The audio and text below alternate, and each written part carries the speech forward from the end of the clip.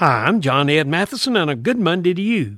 Do you ever procrastinate in doing something, and the days turn into weeks, and the weeks turn into years? Olivia Mello of the New Bedford Free Public Library has identified a book on electricity which was checked out 120 years ago. Someone finally brought it back.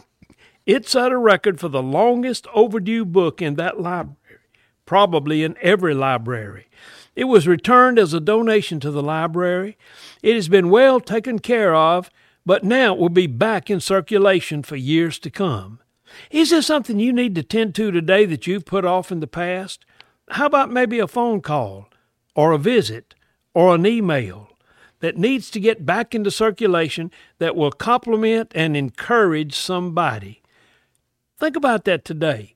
What do you need to do? Do it. It might be overdue.